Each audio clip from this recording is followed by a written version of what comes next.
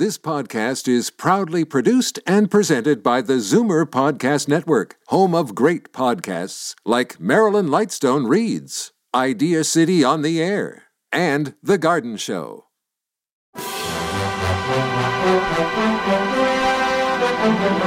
It's Zoomer Radio's Theater of the Mind with Frank Proctor. Open your mind as we fill your head with amazing thrills, chills, and laughs. Theater of the Mind. The best love programs from radio's golden age. Only on Zoomer Radio. Now, here is your master storyteller, Frank Proctor.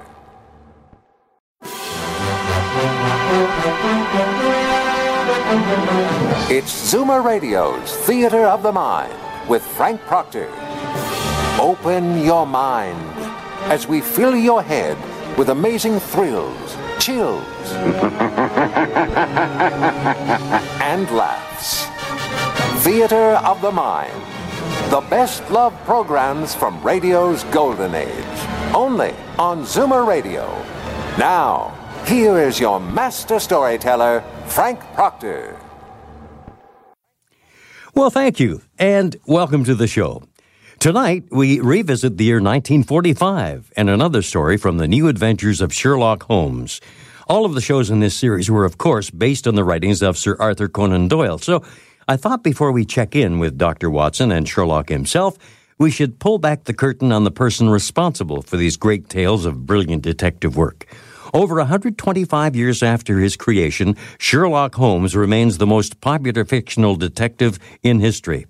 Arthur Conan Doyle is best known for the 60 stories he wrote about Sherlock Holmes, but his body of work includes nearly 200 novels, short stories, poems, historical books, and pamphlets.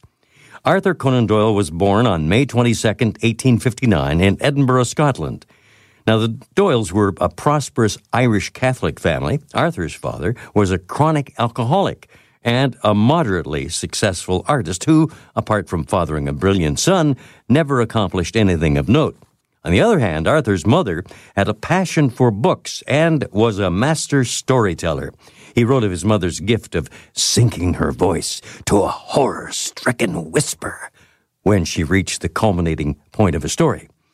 Now, after Arthur reached his 9th birthday, he was sent to spend 7 years in a Jesuit boarding school in England. He loathed the bigotry surrounding his studies and rebelled at corporal punishment, which was prevalent and incredibly brutal in most English schools at that time.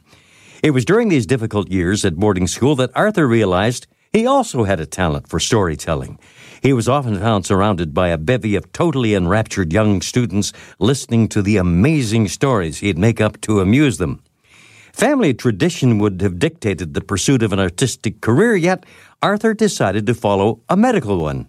He carried out his medical studies at the University of Edinburgh.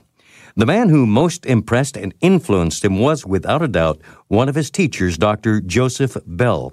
Now, the good doctor was a master at observation, logic, deduction, and diagnosis. All of these qualities were later to be found in the persona of the celebrated detective Sherlock Holmes. And now, here is Sherlock Holmes and Dr. Watson and the episode entitled 00. Petri Wine brings you Basil Rathbone and Nigel Bruce in the New Adventures of Sherlock Holmes.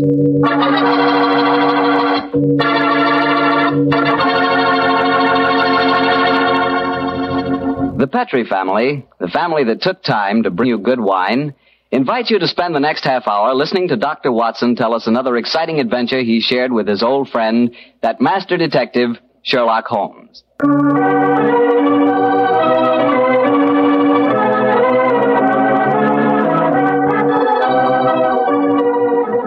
And now let's look in on our good friend and host, Dr. Watson. Come in. Ah, there you are, Mr. Bartell. Evening, Doctor. Just in time to join me in a cup of coffee. Draw up your chair, young fellow, my lad. Thank you. Ah, that's it.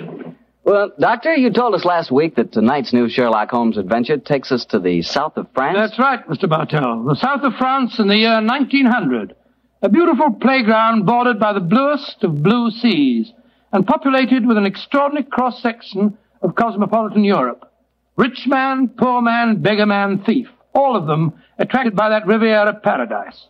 All of them drawn by the magical spell of a small white ball spinning round the rim of a roulette wheel. Now, don't tell me that you and the great Sherlock Holmes were there on a gambling spree. We were not, Mr. Bartell. At the time my story begins, we just completed an extremely delicate mission. A mission, I may say, that concerned the safety and good name of a very prominent member of the royal family. Say, Doctor, you don't mean... One story at a time, Mr. Bartell. In any event, my boy, I'm afraid that's a case about which my lips are sealed for all time. But to return to tonight's adventure, one June evening, I persuaded Holmes to accompany me to the gambling casino at Frejus, not far from Cannes, where we were staying. It wasn't quite as fashionable as the casino at Monte Carlo, but as I intended to do a little modest gambling myself, it seemed an establishment more suited to my means. As we stood there at the green baize-covered tables, the chatter of voices and the melodic chanting of the croupiers as they called the results of each spin of the wheel formed a background to a quiet conversation that Holmes and I were having.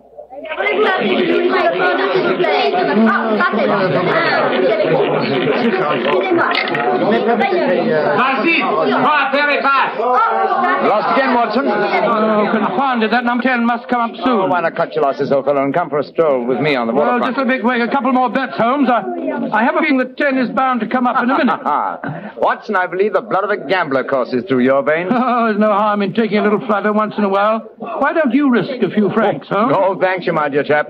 The law of averages convinces me that my money is safer in my pocket. In any case, I'm a little dubious as to the integrity of this particular casino. Huh? What makes you say that? Well, you will observe that this roulette wheel has a 00. Most continental wheels have only a single one. It would indicate that this house is extremely concerned with its percentage. Mesdames et messieurs, faites vos jeux. Oh, just 2 more turns of the wheel, Holmes. I'll take that walk with you. You müssen sich hier spielen. Why do you not from the other side of the table? Why must you always stand next to me? Hello. Good trouble up there. I've placed my bet, so let's go and see. Excuse me, why do you play here beside me? I'm afraid I don't see any reason why I can't play wherever I... Swish, you've broken my luck. Ever since you come to the table, I've done nothing but lose. Please to move away.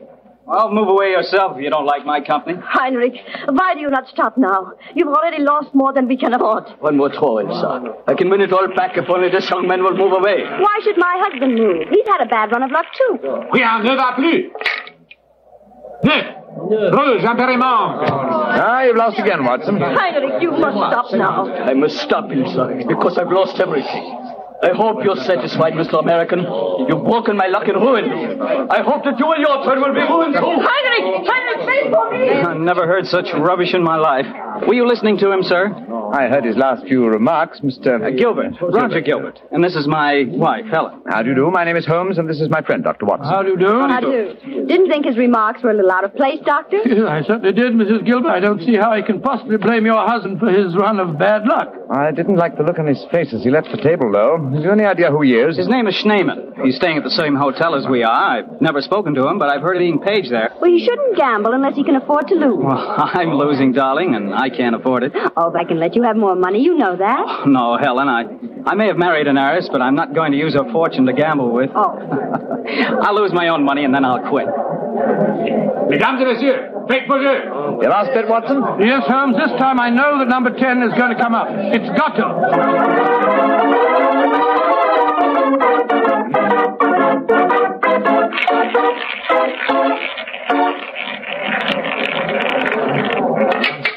Numéro 10. I've lost again, darn it. Helen, this is my bad night. Why don't you stop now, dear? Holmes, I've made 350 francs. On this throw of the wheel, old fellow, but as you've lost some 500 francs doing it, I can't say that you're quite sick of me. Oh, Mr. Holmes, I can see that you're no gambler. I'm afraid not, Mrs. I Gilbert. wouldn't say that, Holmes. You may not like roulette. You've taken a good many chances in your life with long odds against you, too. Well, nevertheless, old chap, in the sense Mrs. Gilbert means it, I'm not a gambler. Hey, what's the commotion over there? That German woman with a crowd forming around her. Yes, the wife of that man that said I ruined him. Attention! Attention, est-ce qu'il y a un docteur dans la salle? There must be trouble. He's asking for a doctor. Doctor, come along, then. Will you excuse me, please? Thank you. Excuse me, madame. Mon ami est docteur. Monsieur, cette dame a besoin d'un docteur. What happened, madame? It is my husband. Is he ill? I just found him lying out in the garden. Please come with me at once, gentlemen. Of course we will, madam. What seems to be the matter with him? Herr Doctor, I think he is dead.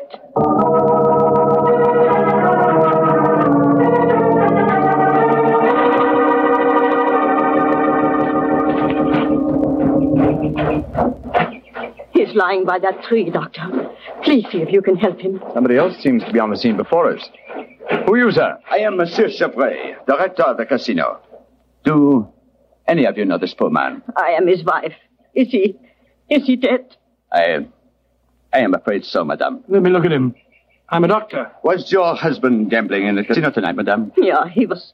Poor Heinrich. He lost everything that we have. I'm afraid he is dead, madam. Shot through the heart. Oh, du lieber Gott. Suicide, Watson? Yeah, looks like it. Yes. Powder burned on the shirt front, revolver clutched in the right hand, fingers in a natural position. The angle of the wound settles it. Obviously self-inflicted. I missed you as you slipped out of the casino. What's wrong with him? I'm afraid he's dead, Mr. Gilbert. Yes, he committed suicide. I hope, young man, that you are satisfied. All night you brought bad luck. He asked you to move away from him to change his luck, but no, you could not do it. Oh, Frau Schneemann, I'm terribly sorry, but I really don't see how you can blame me. I do blame you, and I also blame you, Monsieur Chevry. But what have I done, madame? Why do you let a man lose all his money at your tables? Is life so cheap to you, and money so important, that you cannot close the tables to someone before he's ruined? Madame, I am all sympathy for you in your tragic loss. But the casino not be held responsible. If your husband could not afford to gamble, then he should not come here. How are we to know the financial limitations of our customers? You said your husband lost everything you had tonight, madam. Yeah, everything. Then how do you account for this sheaf of banknotes in his breast pocket? Good Lord, must be several thousand francs, sir. Then he wasn't ruined. And his suicide, therefore, cannot be blamed on his losses at my casino, madame. How do you account for this money, Frau Schneemann? Well, I do not understand. Heinrich kept nothing from me. I know that he had not so much money on him when he started tonight. Well, why do you all look at me like that? Is it that you think? You think... Quick, Watson, she's fainted. I've got her. We must get her to her room. You can take her to my suite in the casino. No, let's take her to the hotel. My wife will look after her. Poor woman, she's had a dreadful shock. She can probably do with another woman's company. Very considerate of you, Mr. Gilbert. Where are you staying? At the Hotel Crillon. It's quite near here. I'll get a cab, and while I'm doing that, Watson, see if you can revive her, will you? Yes, Then we'll take her to the Hotel Crillon.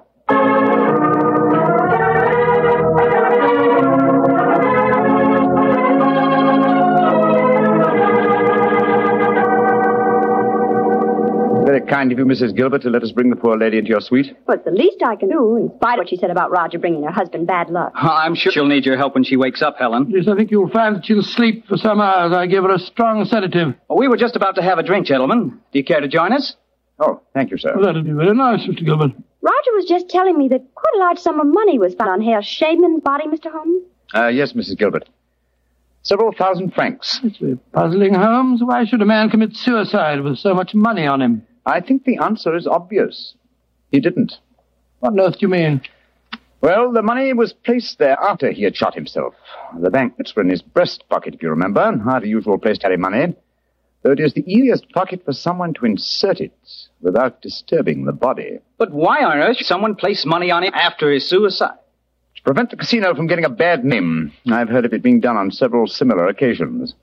Gives the impression that the unfortunate victim had other motives than gambling losses to account for his suicide. Great Scott, you mean that one of the casino employees found the body lying there and slipped the money in his vest pocket before we arrived on the scene? As you know, my dear Watson, I'm not a gambling man, but I'll lay you 100 to 1. That is what happened. Well, that's a new one. Well, here are your drink, gentlemen. Thank you, sir. Thank you. Say, Helen, Mr. Holmes has given me a brainwave. Another one? What is it this time, Roger? Now, I've been losing very heavily tonight. Roger, I've told you, if you need money, I'll be only... But I don't.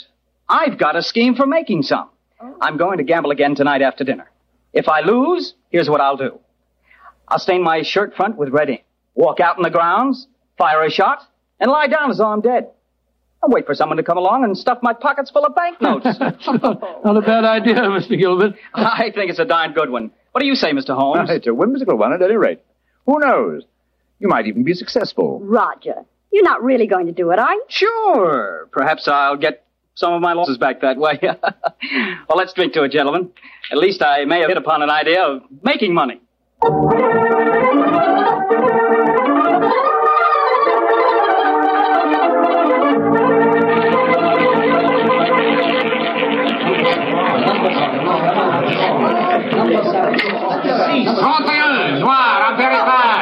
My dear Watson, you'll have to work hard at your practice when you get back to England. Your infallible system appears to be extremely fallible. And yet the fellow who told me about it said it couldn't miss. It's just a matter of doubling the stakes each time you lose, and then... my dear fellow, I've been studying your system, but I can tell you a really infallible way of making money at roulette. You can? What is it? Well, own the gambling house and operate the tables yourself. The odds would be all in your favor. Oh, what a brilliant suggestion. Own the gambling house and operate the Not gambling for tonight, Watson? It's nearly 11 o'clock. Yeah, I think so. Let's take a stroll round the other table, shall we? By the way, old fellow, the young American, Mr. Gilbert, was losing heavily again tonight. He was? I wonder if he'll try that trick that he threatened. The one with the red ink and the shot in the night. I shouldn't be at all surprised. As a matter of interest, I saw him leave the tables about half an hour ago. Here comes his wife, on the arm of Monsieur Chevrier, the director of the casino. Good evening, Mrs. Gilbert. Monsieur? Bonsoir, monsieur. Hello, Mr. Holmes, Dr. Watson. Monsieur Chevrier is giving me a personally conducted tour of the casino. It's quite fascinating. And it is quite fascinating for me to have so beautiful a woman on my arm, mademoiselle. I know that I am the envy of all the men in the room. Oh, stop flattering me so much. I'm not used to it. Mrs. Gilbert, how is, Frau Schneemann? She seems much better. She wakened an hour ago and insisted on going back to her own room.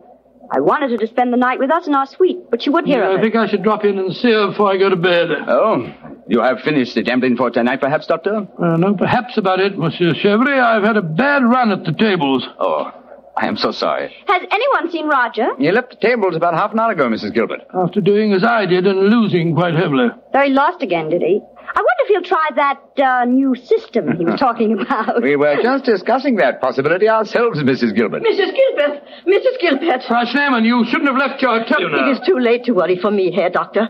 It is for Mrs. Gilbert now that you should worry. What do you mean, madame? Well, I went back just now to where poor Henrik died.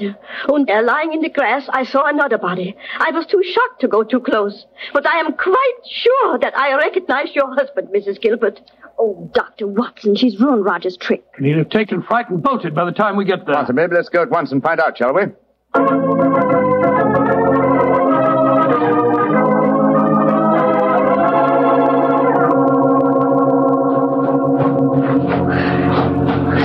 He hasn't gone. He's still lying there. It's a most convincing spectacle. That red ink really does look like blood. Yes. And blood sometimes looks like red ink. Mr. Gilbert. Roger, get up. The joke's spoiled. Roger! Get up! I'm afraid that's impossible, Mrs. Gilbert. He's dead.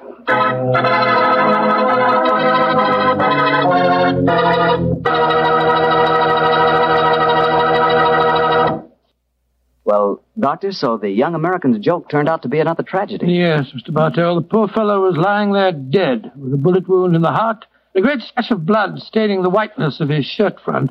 What happened next? Monsieur Chevrier, director of the casino, took the distraught widow away from the scene, while Holmes and I examined the body closely. Within a few minutes, we were joined by Inspector Ganivet of the French police. As we stood there in the moonlight, the sounds of music we heard from the casino. It was hard to believe that two men had died in that lovely garden since the moon had risen.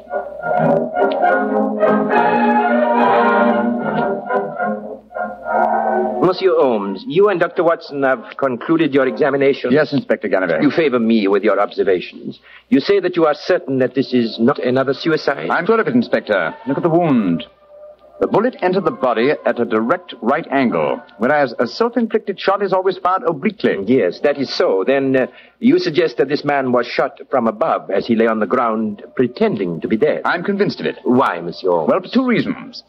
Though it's impossible to be sure without a laboratory test, I'm certain that beneath those bloodstains are stains of red ink.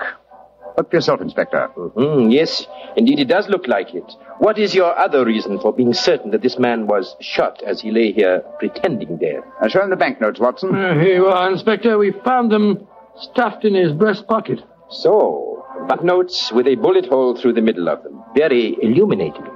Tell me, gentlemen, how many people knew of this little plot you have told me about, this plan of the dead man's to pretend to be shot? Just 3 people, Inspector. Dr. Watson, myself, and Mrs. Gilbert. Alors, then the answer is obvious. You and your friend are innocent. It must be the wife who killed him. No one else knew of the plot. I'm not so sure of that. Frau Schneemann, the dead Germ's widow, was in the next room when Gilbert told us about his plan. She might have heard, though I could swear that she was asleep. I gave her a very strong sleeping draught. From what you have told me of her husband's suicide, she might easily have had a motive for murdering this man. Come, gentlemen. Surely it's obvious who murdered Mr. Gilbert? Who, Monsieur Holmes? Well, it's certainly one of the 2 widows. Since there seems to be some doubt in your minds, I suggest we return to the casino. I can promise you the answer to your question within a very few minutes.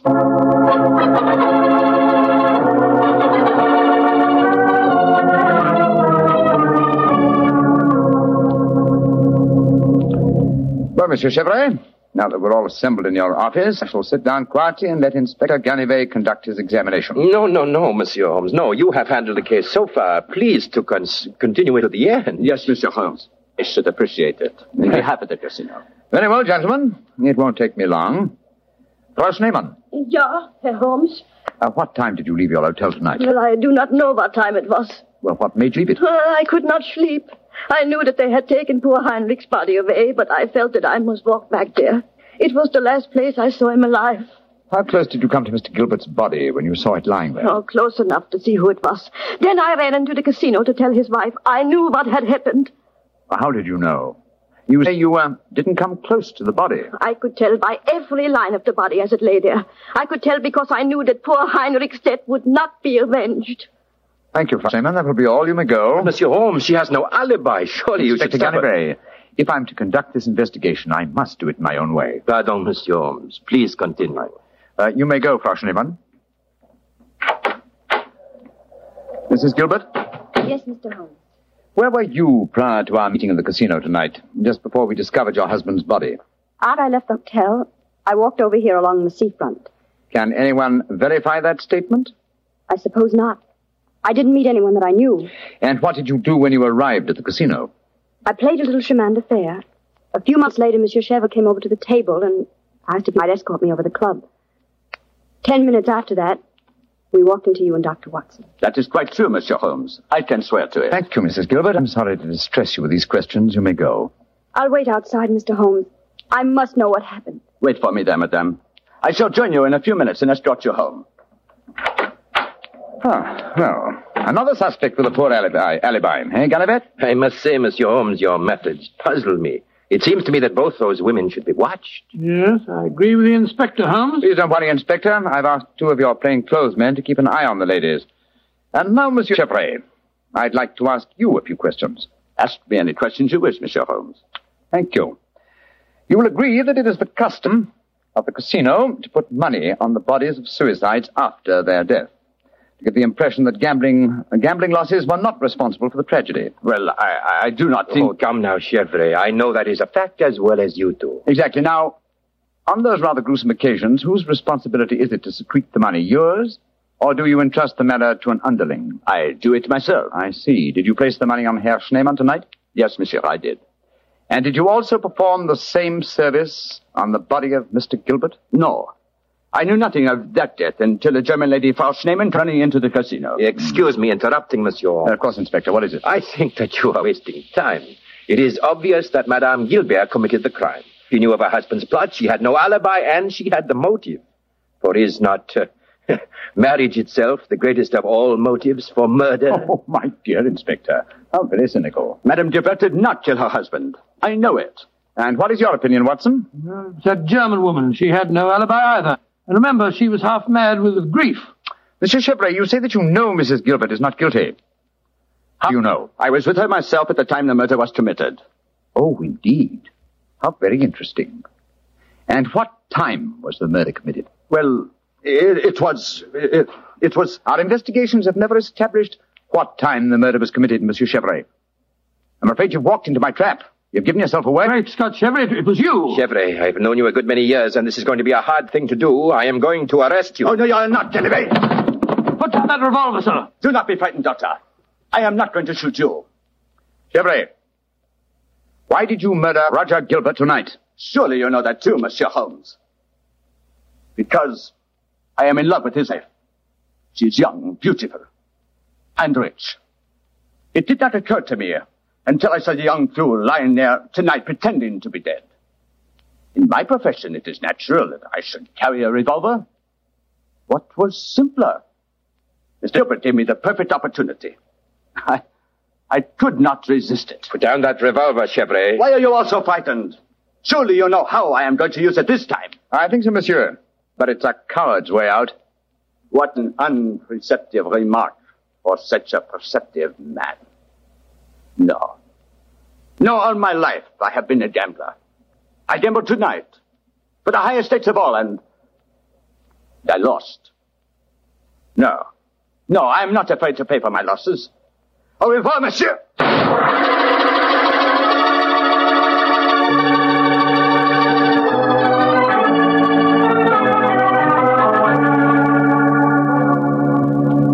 An extraordinary case, Holmes. I never suspected Chevre. And I, old chap, suspected him from the beginning. Well, I wasn't the only one who was stupid anyway. Inspector Ganivet thought it was the wife. True. Very puzzling conclusion for a detective inspector to arrive at. Well, it seemed logical enough to me at the time. No, my dear Watson. Cold logic should have told you otherwise. Roger Gilbert had been losing heavily and had planned the hoax. He obviously had no money on him. Therefore, the money was planted in his pocket by Chevre. After he shot him? No, my dear fellow. Before. Before? The bullet hole through the banknotes provided that. Now, had the money been put there innocently, Gilbert would have, come back to life as soon as the person placing it there had left.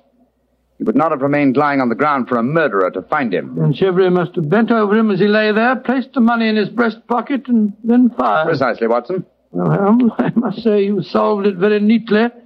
You've told Inspector Ganivet that you wanted no credit in the case. Naturally, publicity would be unfavorable. If you remember, no one is supposed to know that we're in the South of France. I'm certain that the inspector learned a few tips about detection tonight. Possibly, old fellow. And I hope that you have learned a few things about gambling. How do you mean, huh? Well, you're backing the wrong color.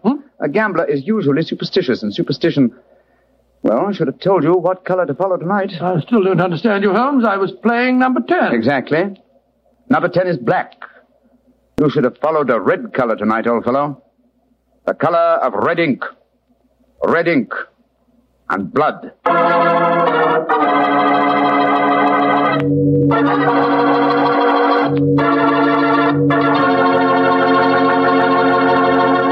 Say, Doctor, that was a swell story. I didn't know you liked to play roulette. Well, I figured out a system for roulette. It's like yours. Every time you lose, you double your money and keep doubling until you win. Oh, it's a great system, Mr. Bartle. There's only one thing wrong with it. What's that? You lose, you go broke before you win. Look, take my advice.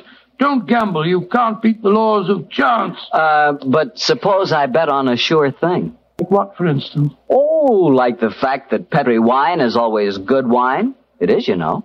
Because the Petri family has been making wine for generations. They've been handing down from father to son, the art of turning luscious, sun-ripened grapes into delicious, fragrant wine. Ever since the Petri family started their business way back in the 1800s, they've been perfecting the art of winemaking. That's why Petri wine is always good wine. The Petri family took time to bring you good wine. So no matter what type wine you prefer, why not take a few seconds of your time to look for the letters P-E-T-R-I. They spell delicious wine, Petri wine. Well, Dr. Watson, what new Sherlock Holmes story are you going to tell us next week? Next week, Mr. Bartell, I'm going to tell you of a strange adventure that Sherlock Holmes and I had when we were in Stratford-on-Avon many years ago. It concerns an actor, a mysterious boating accident, and several dead butterflies. Sounds good, Doctor. I'll see you then. Oh, fine, but now, don't forget, next week we're going to broadcast our program from the Paramount Theatre in Hollywood for the Victory Loan Drive. So if any of our friends are going to be in Hollywood, we'd love to see them there. Just buy a Victory bond at any store or bank on Hollywood Boulevard, and in return, you will be given your ticket of admission. Better hurry up, though, before all the seats are gone. Let's really buy lots of those Victory bonds. Let's finish the job.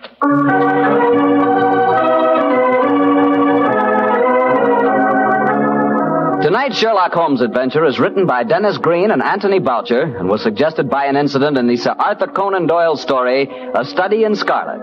Music is by Dean Fossler. Mr. Rathbone appears through the courtesy of Metro-Goldwyn-Mayer and Mr. Bruce through the courtesy of Universal Pictures, where they are now starring in the Sherlock Holmes series.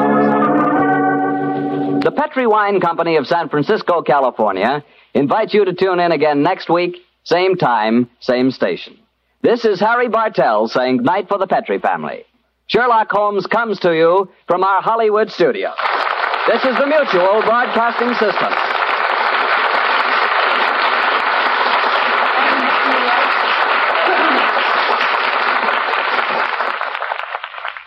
Time now for Duffy's Tavern on Theater of the Mind. It's Duffy's Tavern, brought to you transcribed by the National Broadcasting Company, with Charlie Cantor as Finnegan, Hazel Sherman as Miss Duffy, Let's be shown at the piano and starring Archie himself, Ed Gardner. When Irish eyes are smiling, sure it's like the morning spring. In the light of the Irish laughter, you can hear the angels sing. Quiet, everybody. Hello, Duffy's Tavern, where do you late mate eat? Archie the manager speaking. Duffy ain't here. Oh, hello, Duffy. I guess you heard the good news about Rhinelander McGurk, huh?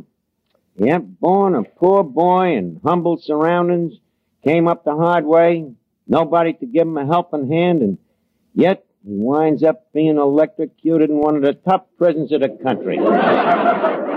It just shows that we're living in a true democracy, Duffy. Was his family proud? Well, strangely enough, some of them was rather shocked. Yeah. 3 of them was sitting right alongside of him. It was the first time in history, instead of using an electric chair, the prison had to use a sofa. Huh? Well, I'm busy cleaning up the joint, you know. It was quite a mess after the going-away party that we had for McGurk. Well, no, McGurk himself wasn't here. We just drank to him, you know, in absentia. Yeah. Yeah, we just kept drinking toasts until the lights dimmed twice. And then everybody cheered and went home. Well, look, I gotta hang up now, Duffy. As I say, I'm working hard getting the place cleaned up. Oh, yes, I'm working very hard.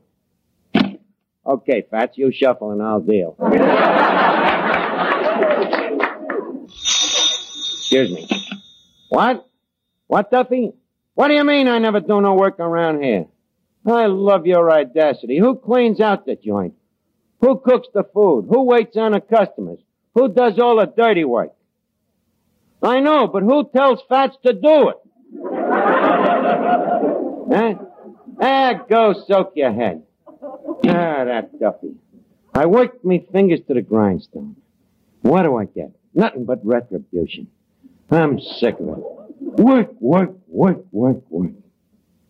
Okay, Fats, I got 2 pairs. 3 of a kind. You win. Work, work, work. Why do I work so hard? Look at me. I'm down to a skeleton. Look at how my chest has shrank. It ain't shrank. It's just gone to pot. Look, it just happens that I'm wearing a fat apron. Mr. Archie, if people lost weight working, yeah, you'd look like Man Mountain Dean. Just a minute. Are you inferring that I ain't laborious? I'm only saying you spend so much time watching the clock that when we went off daylight savings, you had to set your eyes back 1 hour. Oh, yeah? Well, I'll prove to you that I lost weight on this job. Here, I'll show you on the weighing machine. Hey, wait a minute, Fats. Look on the back of this card. It's got me fortune. It says, today will be your lucky day. Mr. Archie, you ain't gonna believe that little card. Oh, no? See? Me luck has started already. Look, I got me penny back. What's so lucky about that? I put in a slug. Yes, sir, Fats. There's a time in the affairs of the tide of men when the flood of the gate leads on to fortune. And, oh, excuse me. Probably the Irish sweepstake calling. Just hope I don't get nervous in the newsreels. Hello, Faison Begara. Huh? Who's this? Oh. Who is it? Chin Lee. You know, from the laundry. Tell me, what can I do for you, CL? What? Well, that's swell. Okay, well, I'll be seeing you, Lathan Bliglarler. More good luck? Yep, it's uncanny, Fats. The laundry lost me shirt. That is good luck. Yeah, so instead of a shirt, Chin Lee's going to give me 25 cents in cash. 25 cents for a shirt? I told him I bought it new. Yes, sir, that fortune-telling card was right. Ain't it a funny thing the way some days is lucky and other days is jinxes? Like the time that Tim Hannigan walked under that ladder. Bad luck? Bad. That's the day that Tim Hannigan walked under that ladder. He was young, healthy, strong, full of life. And then? 3 days later, they found him married. And look at Rhinelander McGurk. You mean the guy that was electrocuted? Yeah, even he had a touch of bad luck. Oh, hello, Finnegan. How are you? Oh, I'm busy working, on. Busy working? Oh, yeah. Yeah. I got a job for the holidays running the elevator at Macy's. Well, you're running the elevator, and how come you're here? I've been grounded. Yeah. Too bad. What happened? Your brain leak at high altitudes? Oh, no, it's all because of a slight misunderstanding. Misunderstanding, huh? Yeah, you see, I thought Macy's had 2 basements. But they haven't. They have now.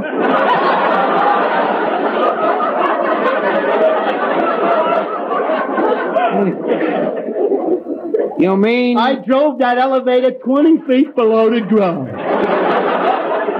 Well, after you did that, then what did you do? Oh, don't worry. I kept me wits about me.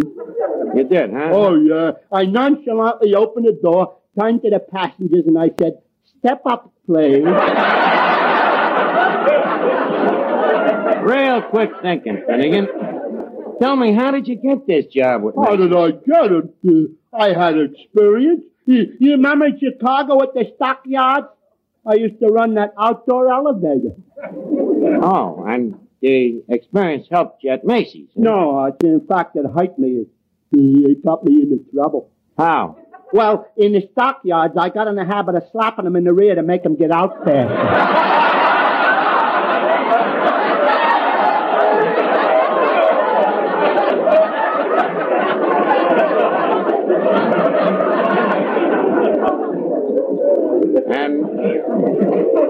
And you did the same thing at Macy's? Yeah. Except that I was politer. You was politer, huh? Yeah. At Macy's, you wear gloves.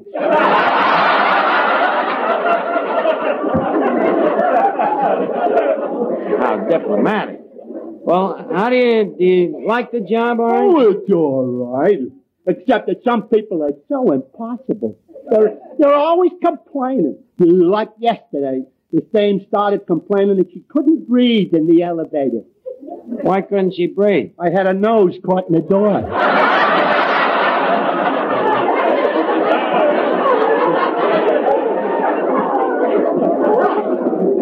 Well, didn't she tell you that her nose was caught in the door? Yeah, but I thought she always talked that way. Thought it might be Rudy Valley's mother. Oh, what people you have to put up with.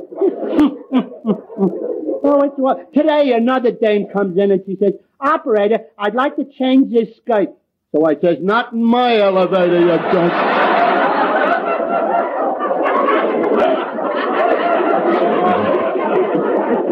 Well, anyway, I'm glad you got a job, Finnegan. And by the way, today is my lucky day, too, you know. Your lucky day? How do you know? Well, this little card from the weighing machine. It's a lucky omen. Oh, you believe in them lucky omens? Well, certainly, don't you? No, I don't. Take my uncle, for instance. He's got 2 rabbit's feet, and they brought him nothing but trouble. 2 rabbit's feet, and they brought him trouble. Why? Well, he can't find a pair of shoes that'll fit him. Finnegan, tell me, why don't you go and find a mind reader and bet him that he can't? Oh, that's a good suggestion, Arch. It appeals to my sporting blood. Good. Well, I'll be seeing you. Hey, Miss Duffy, what's the matter with you? What are you looking so excited about? Oh, didn't you hear what just happened in our house? What? Papa was shaving and the razor slipped. This is me lucky day. You were shaving, huh? Tell me, how's he getting along? Oh, fine, but Mama's feeling awful weak. How come your mother's feeling weak? Well, who do you think he was shaving?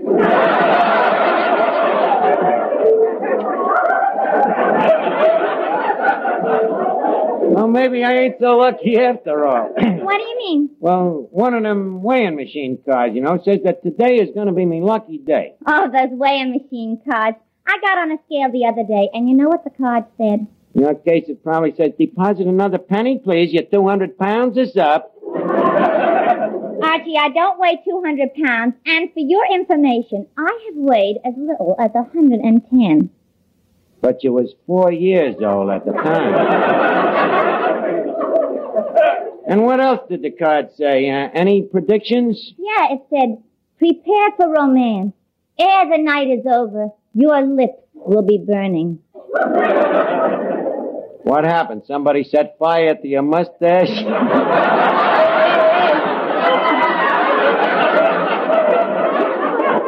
Certainly not. That's why I don't believe in those cards. Before the night was over, Rodney Haybinder had proposed. Well? To the girl next door. Well, at least you was close. I should have suspected it those nights when the 3 of us were sitting in the hammock. Why? His feet were always in my lap. I thought I should take what I could get. Yeah, I see. Well, Mr. Archie. Yeah, Fats. Special delivery letter for you. Let me have it. Hey, it's from Sing Sing. It's from Rhinelander McGurk. How do you know? Part of the envelope is singed. Probably wrote it on his death seat. Let us take a look at it. Hey, Fats. It's his will. It says, to whom it may concern. Crime don't pay. I hereby leave $6 million to me old buddies in the New York Police Department. And to me old pal Archie, I bequeath 1/2 interest in me racehorse, Stumblebum. Did you hear that, Miss Duffy? I inherited a half a racehorse. I told you this was me lucky day. Oh, what else does the letter say? Well, let me see. P.S. In case I break out of this place, you'll be seeing me in person. Signed, Rhinelander McGurk. P.P.S. He didn't.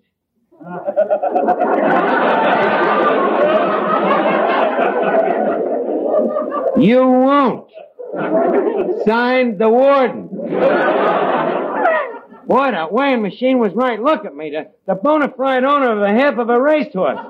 Hey, Fats, quick, get me some sugar cubes and a bale of hay. Why? What do you mean, why? Maybe you haven't got the half that eats. Yeah, maybe. Oh, no, Rhinelander wouldn't do that to me, his old pal. He knows how I always like to look a gift horse in the mouth. Well, gang, this calls for a real celebration. It's me lucky day. Miss Duffy, get out the champagne. Fats, some music, please, while everybody drinks a toast to Archie, the half-horse racetrack tycoon. I'm afraid to love you, afraid I might like it. I'm afraid to hold you, afraid I might like it. When your lips invite me to steal a kiss or two, I'm tempted, but I never follow through. I'm afraid you'll thrill me, then leave me. What's another heart or two? I just like a stranger, it's because I sense the danger. I'm afraid to love you, I'm afraid I do.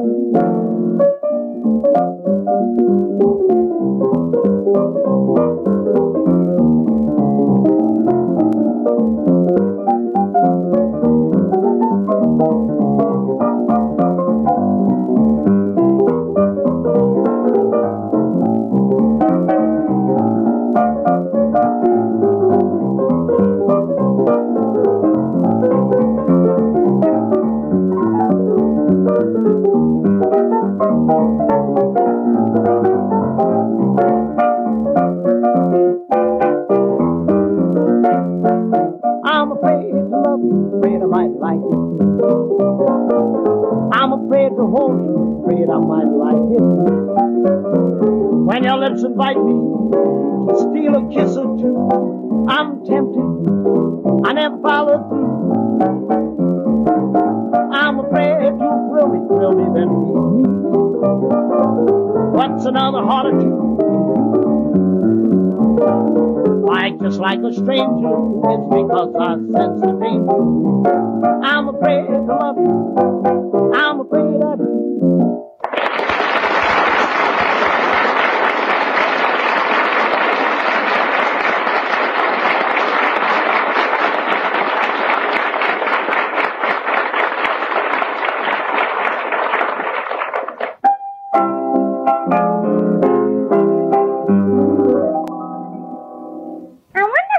The other half of that horse.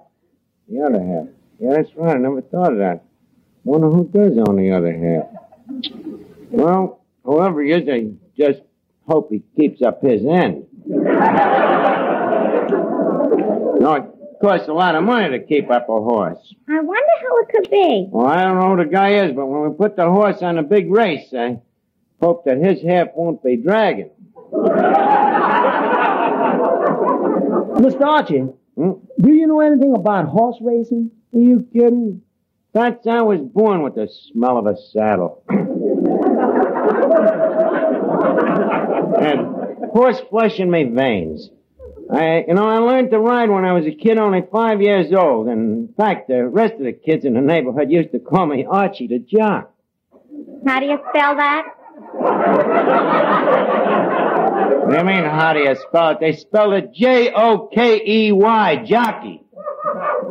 Yes, sir. Day after day, I used to race my own little pony. Hour after hour, I'd sit in the saddle till my little pants was worn thin. Did you ever win? Well, not every time, but I always managed to show.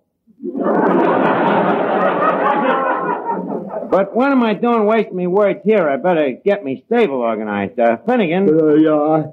Are you a lover of horse flesh? Well, frankly, Arch, I prefer salami.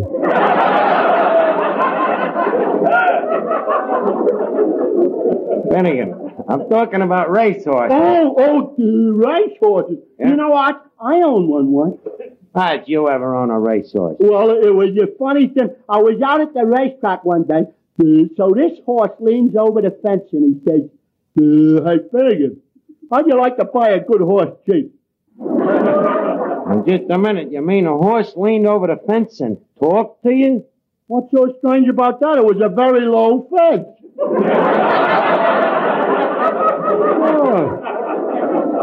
Boy, but, you know, he sure was a fast horse. Fast horse, huh? Was you the jockey? No, the jockey was my sister. Where did your sister ever learn to ride a horse? Oh, you know that racetrack down in Florida? Race in Florida? Widener Handicap? Archie, at Widener all over.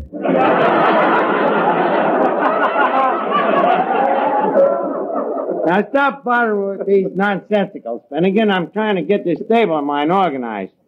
Now, let me see here. Where can I find a groom? Believe me, it ain't easy.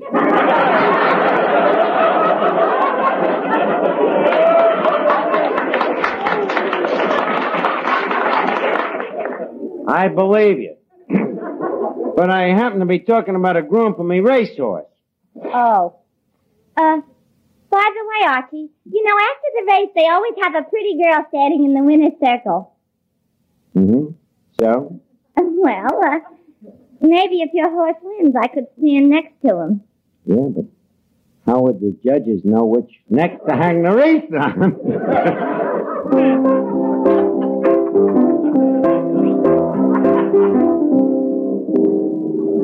Finnegan, where's Archie? He's in the back room looking at the racing form. Oh. Say, is it true that Arch owns one half of this horse? Yeah.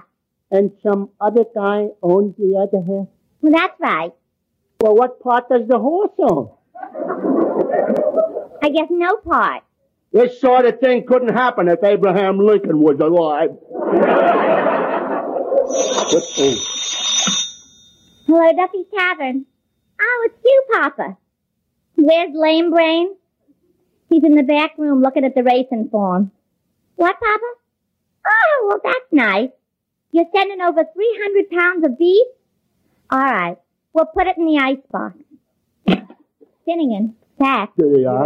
Papa's sending over 300 pounds of beef for a party in the memory of his dear friend Rhinelander McGurk. When it gets here, put it right in the icebox, will you? Gee, that's nice of Mr. Duffy. 300 pounds of beef. By the way. What? You sure he ain't sending over your mother? That's for your information. Mama only weighs 298. She lost 15 pounds last summer up in Saratoga. Okay, Miss Duffy. We'll put the side of beef in the icebox. Eh? Now, let me look at this racing. Wait till Archie finds out about this. Shall we bring it through the back door or the front door? Huh? What do you know? They're surprising me. They're bringing me little horse to the tavern. But suppose it's too big to get through the door. Well, there's only one thing to do. What? We can slice one piece off of one side. These butchers slicing a piece off my poor little horse. I got a better idea. What's that? Why don't we saw it right down the middle? The fiend! No. I think we should leave it in one piece. At least Finnegan loves horses. And then barbecue it.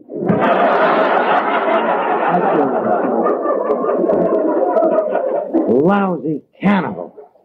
I just hope it won't be too tough. What are they talking tough? He's a sweet little animal, I know it. Well, if it's too tough, I suppose we can club it for a few hours. I'll report this to the CPA. Ladies and gentlemen, I disagree with the whole procedure. I don't think it should be clubbed at all. Nice going, Finnegan. I think we should cut it up into little pieces and make hamburgers. Now, wait a minute, Finnegan. I've been listening to this conversation. It's gone far enough. What a lousy way to treat a poor little horse. A horse? Yeah. We were talking about a side of beef. Oh. Papa's sending it down here because he's giving a party in memorial of Rhinelander McGurk. Oh, well, that's different. And I'm sure McGurk will appreciate it, you know. He's a great lover of roast beef. Now, let me finish reading this racing form. Hey, wait a minute. Holy cat, this is me lucky day. What do you mean? Me horse, Stumblebum. He's running today. Where? Down south. You know, the wealthier horses always go south for the winter. Oh, yeah? Say, look, Arch. He must be a great horse. Why? The odds are 100 to 1. Now, that's an old trick, you know. They jack up the price to make the other horses overconfident. Oh, I see. Hey, who's he running against, George? Well, let's see here. Third race, Harry Boy. Slow starter, but can win. Susie Q.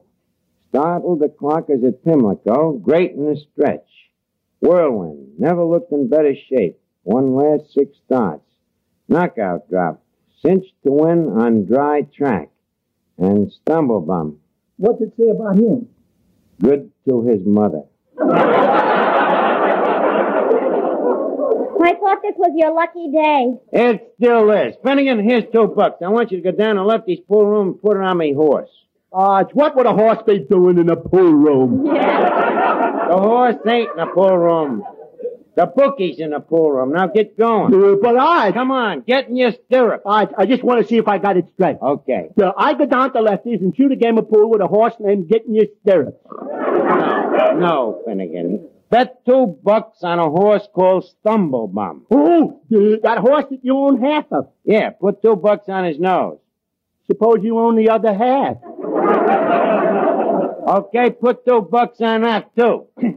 Maybe he'll back in.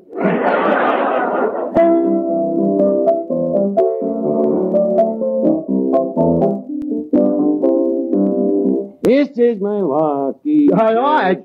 Oh, you back, Finnegan? Yeah, say, Arch, are you sure you got a horse? Of course, why? Guys down the bookie joint say you got a dog. Well, maybe it's on account of he's been scratched so often they think he's got fleas. Did you put down the bet? Just like you told me. Is he still 100 to 1? No, better than that, Arch. Better than that? Yeah, he's 200 to 1. Oh, bucks at 200 to 1. It's almost $298. Hey, this is me lucky day. Fats, turn on the radio quick. I want to hear the results. Okay, Lucky. And here are the horses coming out of the paddock for the third race. Whirlwind is leading the field with Stumblebum second. Attaboy, Stumblebum, stay in there. Archie. Come on, pass that Whirlwind. Archie. Come on, Stumblebum. Archie. What? The race hasn't started yet. Oh. Just a minute, folks. There seems to be some delay. Two officials are coming out on the track with a large bale of hay with 25 candles on it. They're taking it over to Stumblebum. Yes, folks, it's Stumblebum's 25th birthday. Well, you know, it's me horse's birthday. Mazel tov. Thank you. To say the least, folks, this Stumblebum is no man of war. Ain't that wonderful? He's comparing him to the greatest horse that ever lived. And now the horses are lined up at the starting gate, and just a minute. Stumblebum seems to be down on one knee. Probably gonna start from a crouching position. It's all right, folks. He's up now, and there they go. Out in front is Whirlwind by 2 lengths. Susie Q is second by a length and a half, followed by Harry Boy, Reese Quick and Speed King. Where's Stumblebum? Stumblebum is now leading the post. What? Well, what do you know? Stumblebum is now running away from the field. Attaboy, Stumblebum. Only he's running in the wrong direction. Maybe Stumblebum is a nutter. Does he have to pick a time like this? Coming on the quarter turn is Whirlwind by a length. Reese Quick and Speed King. Whirlwind, Stumblebum is on the rail. On a rail, get back on the track. And here they are coming down the stretch. It's Whirlwind by a length, Harry Boy, Reese Quick, and here comes Stumblebum. Come on, Stumblebum. Come on, Stumblebum. Come on, Stumblebum. Come on, Whirlwind. Finnegan, what's the idea? I just wanted to break the monotony. Take Stumblebum out in front, folks. Come on, Stumblebum, make it a real lucky day for me. This Stumblebum is sensational. The way he's running, you think he was a horse. His two owners must be mighty proud of him today. And now, as they near the finish line, it's Stumblebum by 1 length, Stumblebum by 2 lengths, 3 lengths, and now, flash! Stumblebum will hit the headlines in every paper in the country. What happened? He just dropped dead. What? The winner is Whirlwind. Holy cat. I lose the race, I lose me horse. I guess this just ain't me lucky day. Yes, folks, this is a tough break for Archie, one of the two owners of Stumblebum. You're telling me. But nothing compared to the misfortunes of the other owner of Stumblebum, who bet $500 on him. That gallant sportsman and tavern owner. Who? Patrick J. Duffy. How do you like that? Duffy lost $500. It is me lucky day after all.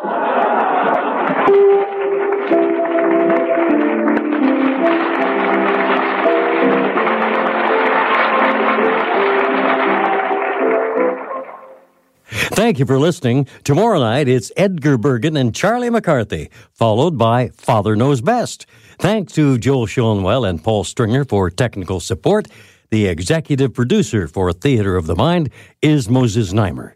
I'm Frank Proctor. Have a great night. This podcast is proudly produced and presented by the Zoomer Podcast Network, home of great podcasts like Marilyn Lightstone Reads, Idea City on the Air, and The Garden Show.